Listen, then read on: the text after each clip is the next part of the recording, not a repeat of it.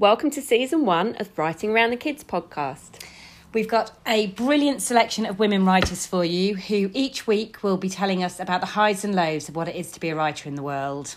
And they're also going to be reading from one of their books, so it's going to be totally ace. We really hope you enjoy it.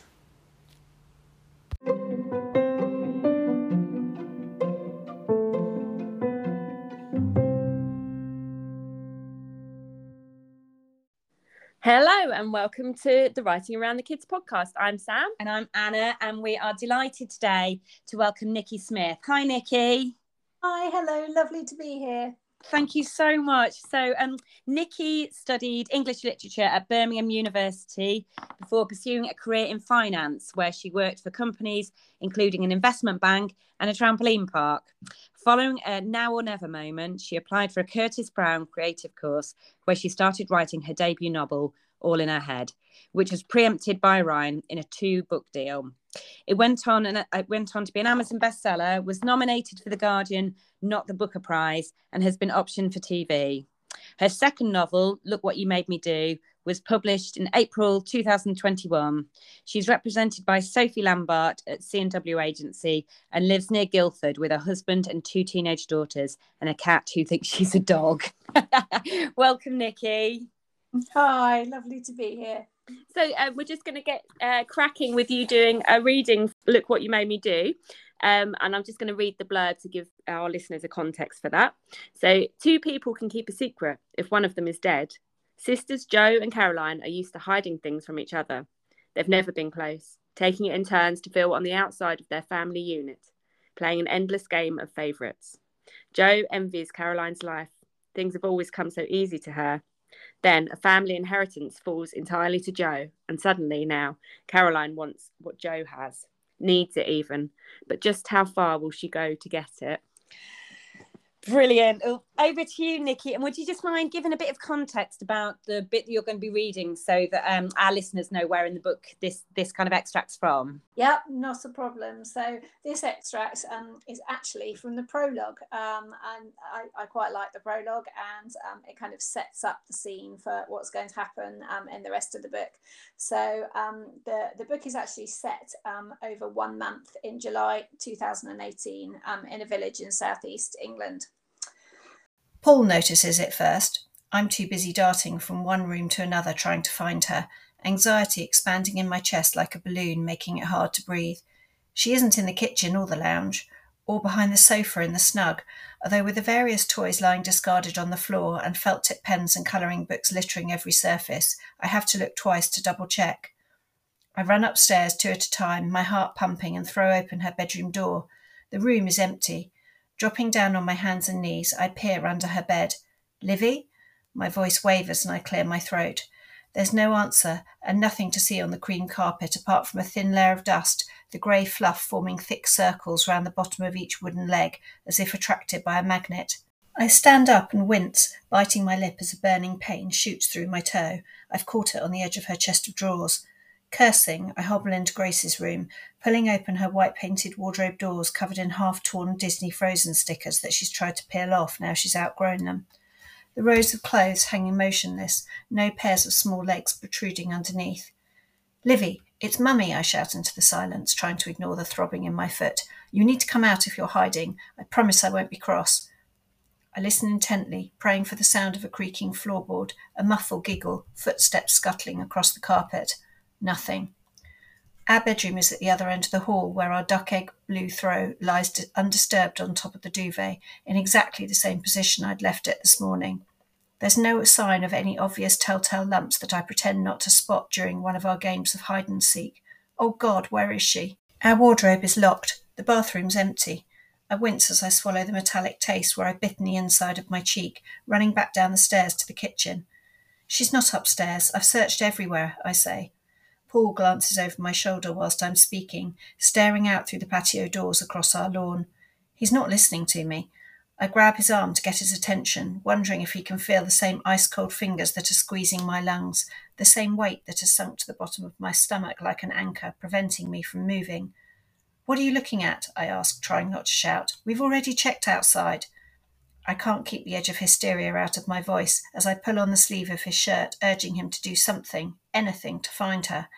He shakes my hand off roughly, pushing me aside as he twists the door handle and realises it's locked, his gaze still fixed on the bottom of the garden. What? What is it? I screw up my eyes against the brightness and blink away the tears that blur my vision. She's not out there, Paul.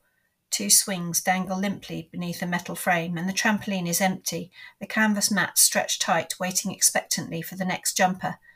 Get out of the way, he yells. I stagger backwards, shocked by his unexpected aggression. Are you blind, Joe? He jabs his finger repeatedly towards the end of the garden as he struggles to get the key off its hook on the wall and into the lock. I can't see what he's pointing at. There, he shouts, look! I can hear the panic in his voice as he fights to open the door. At first, all I can discern through the faint patterns of small handprints smeared on the pane of glass is his office at the end of the garden, the timber structure silhouetted against the evening sun. He finally manages to turn the key before I notice the faint haze around the bottom of the building that is spreading slowly across the grass. It drifts in swirls, and the smell hits me the moment Paul flings open the patio door. Smoke. Have you searched in there? He glances at me and I don't need to answer. He sprints across the lawn, screaming her name as I sink down onto the tiled floor, unable to move as I watch the flames appear. Their red and orange tongues are initially hesitant, contemplating the taste, but once they realise it's a meal to be savoured, they rise up and devour the whole building in a matter of minutes. Oh my God. Honestly, I remember reading this bit and just like the anxiety of it. You get that like that. Yeah, it comes across so well. Like my heart rate just like going when I was reading totally it. A parent's absolute worst nightmare. This is just so tense, and it just really, I think it does a brilliant job as well of like hooking the reader into the story. So, what gave you the idea for this book? Oh goodness, I think it was a kind of mixture of ideas actually. I mean, there's a theme of coercive control, which obviously is kind of one of the main themes of the book, and I think that's always fascinated me, and so I wanted to write about that, and then also I think kind of family intrigue generally, it can make for kind of a very explosive drama, and I think the kind of Harry and Meghan thing was kind of going on around then as well, and it just it just kind of made me kind of put together a number of ideas and kind of incorporate them all into this book. And in the genre that you write, would you go and describe it as like psychological thriller? Would that be? Yes, I think so. Yes. Had you always known that that's what you want to write? I mean, look, the characters that you create are so compelling. Have you always known that you wanted to kind of write about the darker side of people in the world or personalities? That's an interesting question. I don't know. I don't think. Well, I think probably I have, yes, but I think that I mean, I wrote a book when I first left university, which was really rubbish and loft, I think, and if you kind of looked at that and kind of tried to put it into a genre, it wouldn't fit anywhere. It was kind of a mishmash of all different kinds of things, but I think I've always been fascinated by the darker sides of people's kind of characters. I used to love Stephen King and things like that, and just generally his characterization I think is unbelievably brilliant. So from that perspective it has, but it took me a while, I think, to kind of work out what I was actually writing, and I think just to get to know the kind of, I had no background in the publishing industry before I wrote a book. I didn't know anyone in it. I didn't really know anything about it, and I don't think I even realized, I knew what I liked to read, but I didn't necessarily realize how genre specific a book or a publisher needs a book to be able to put it somewhere on a shelf and sell it. So what kind of research do you do before you come to the point where you're ready to put like pen to paper, as it were?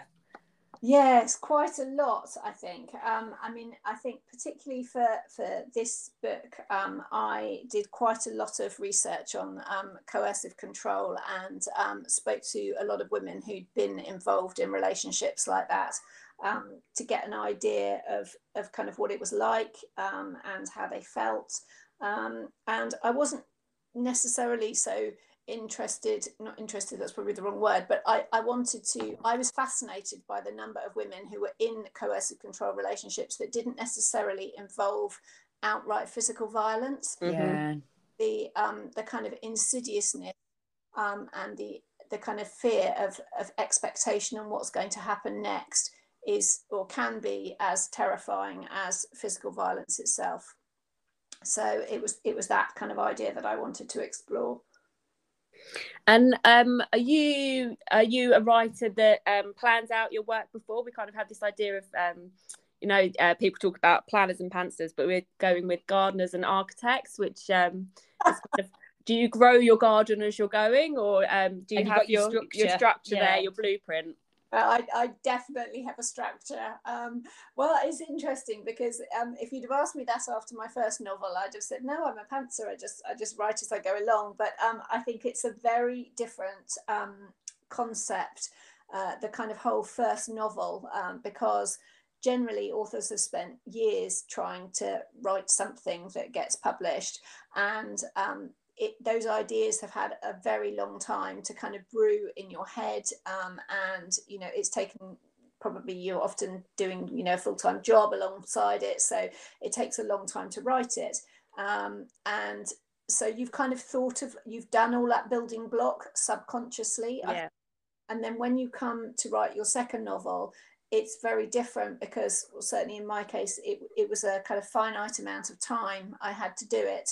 When your first book gets kind of announced, and you probably got a year to kind of get that second one out, so it's a much more condensed period of time. So I think that planning becomes much more, particularly maybe for thrillers. I don't know, I mean, I don't write romance kind of, so I don't know, but maybe it's exactly the same. But certainly for me, to understand where the beats in the story are, to understand where my midpoint is, and how I'm going to get myself there and how I'm going to get myself out of it. I think that's critical for me. I wouldn't say that I plan, I don't plan out every scene as I write, because I think that takes some of the joy out of writing. A plan might change, but I think it's important to have that framework. For me and the way I write, I need that frame. I need to write to a framework so I can understand where I'm going.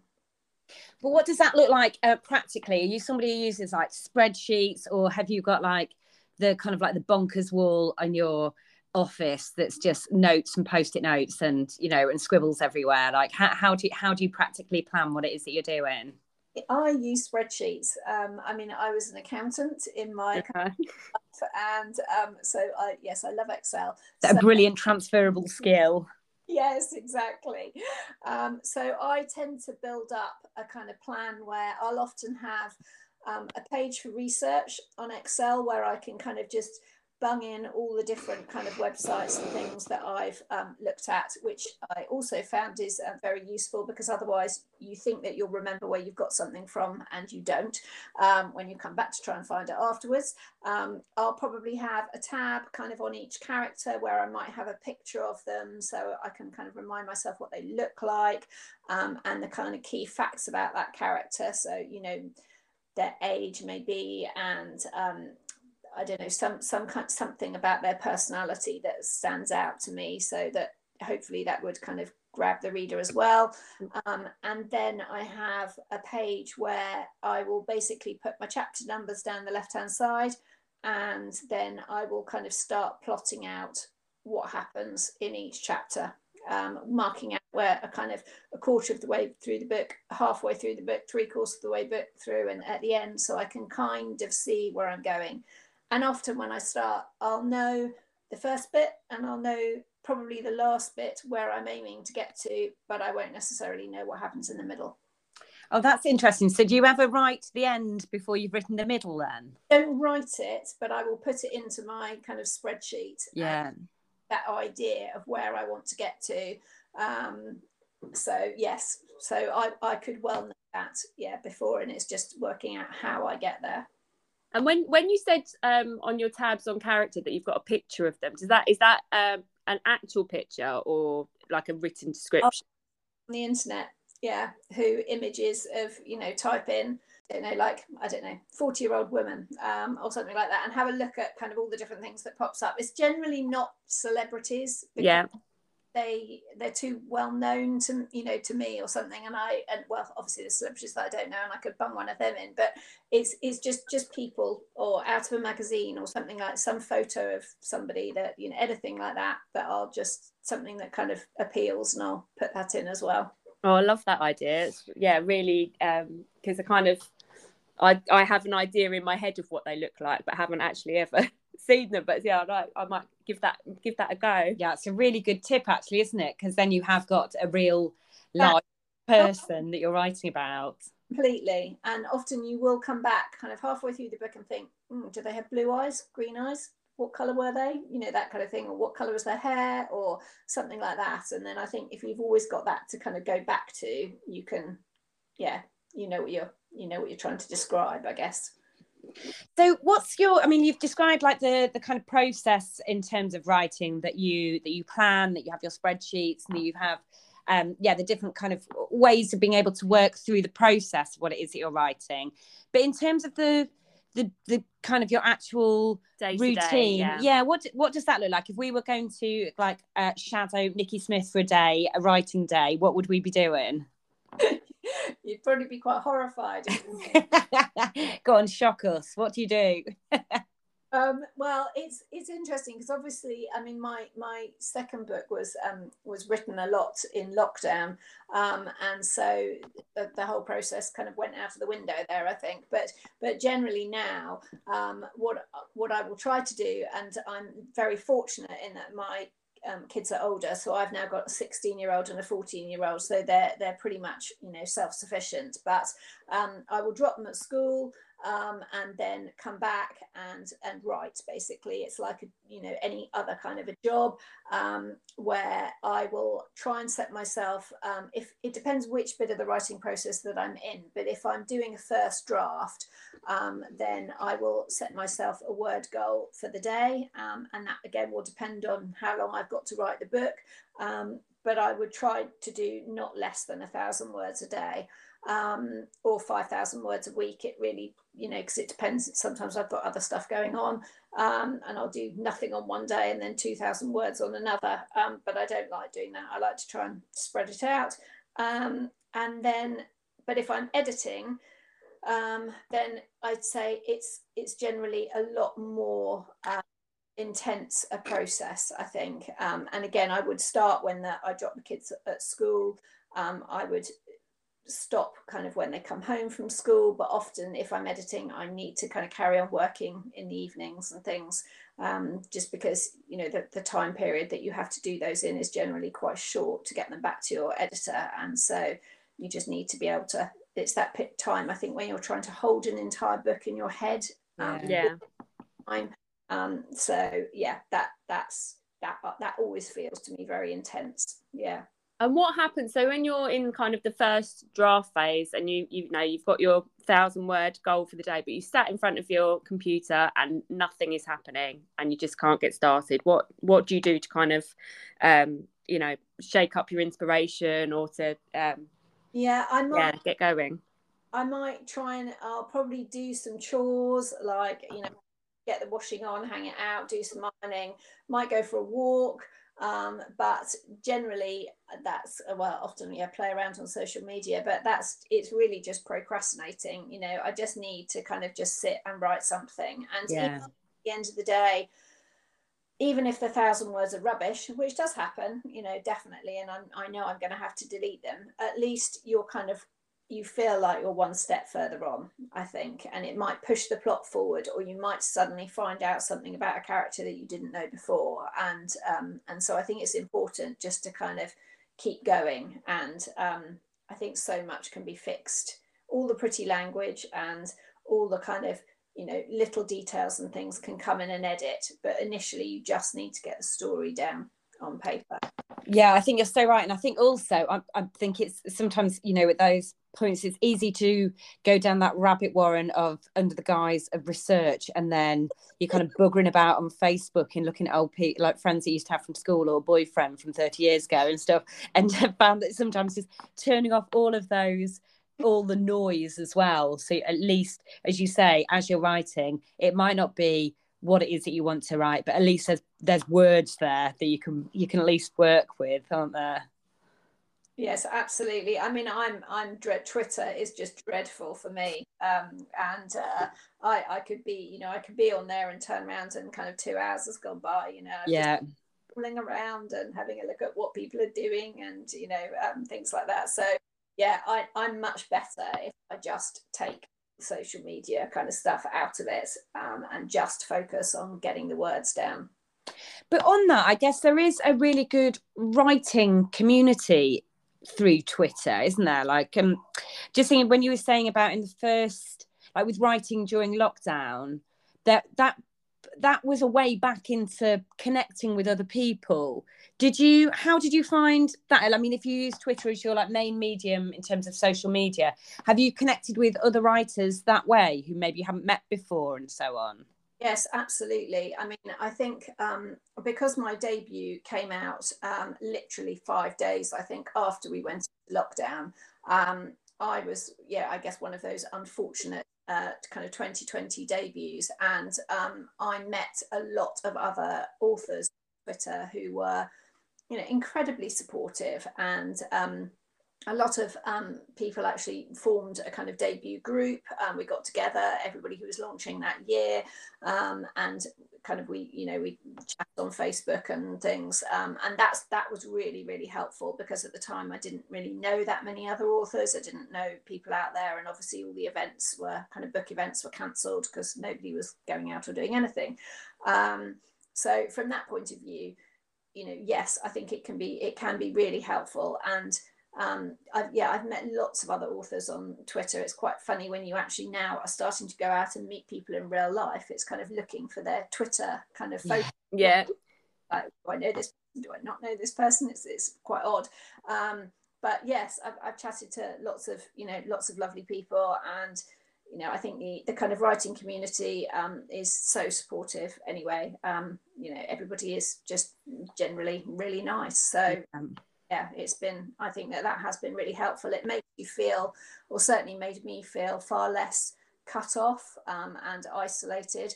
And I think that first year of having a book out in the world would have been, I mean, it was pretty miserable because it was COVID anyway, but it would have been a lot more miserable if I hadn't had people. Those connections.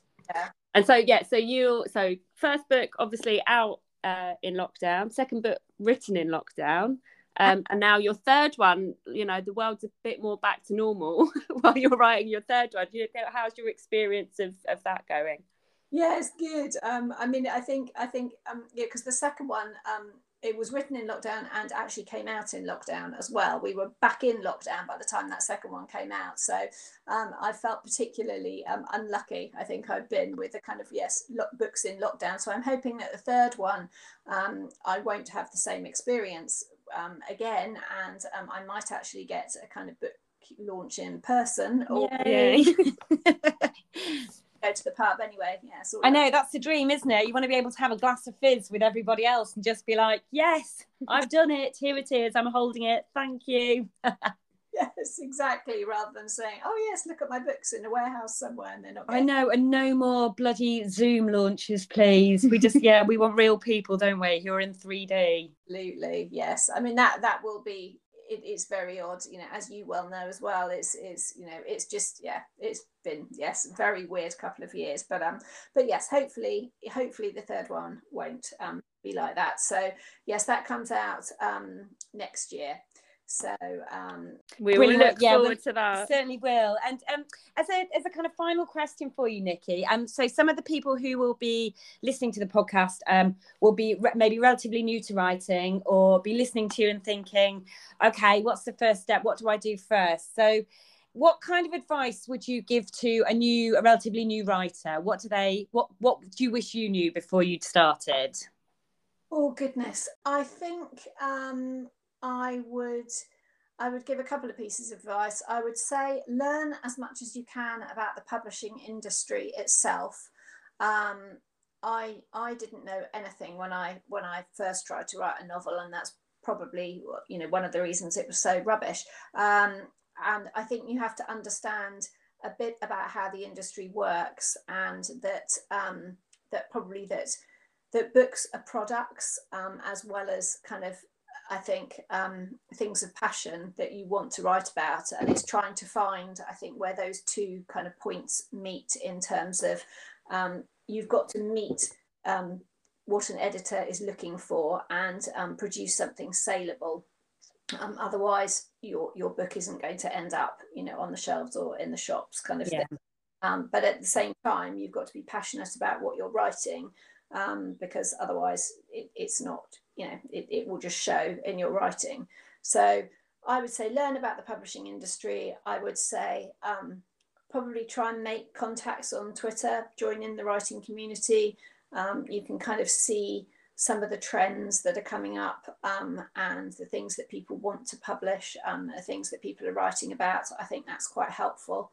And then I would say just kind of treat your writing seriously. Try and carve out some time for it in the day, even if that's only a very small slot. Even if you're doing 500 words a day, it doesn't take as long as you think it would to build up enough words for a novel. I mean, that would take 6 months, I think, if you were going to do 90,000 words. So it is quite possible, but you just need to keep at it. Keep going. Yeah, brilliant advice there. Thank you, Nikki. So if people wanted to find you, could you give us a rundown of your website, social media? Oh yes, yes. On Twitter, my handle is at Mrs. Smith Monday, which is a bit odd, I know, but my surname is Smith and my maiden name was Monday. And I'm also on Facebook and Instagram as Nikki Smith Author. Brilliant. Thank you so much, Nikki. It's been a real pleasure talking to you. Thank you for sharing your experience and also for that fabulous reading as well. Thanks ever so much for having me. It was a pleasure. Thank you.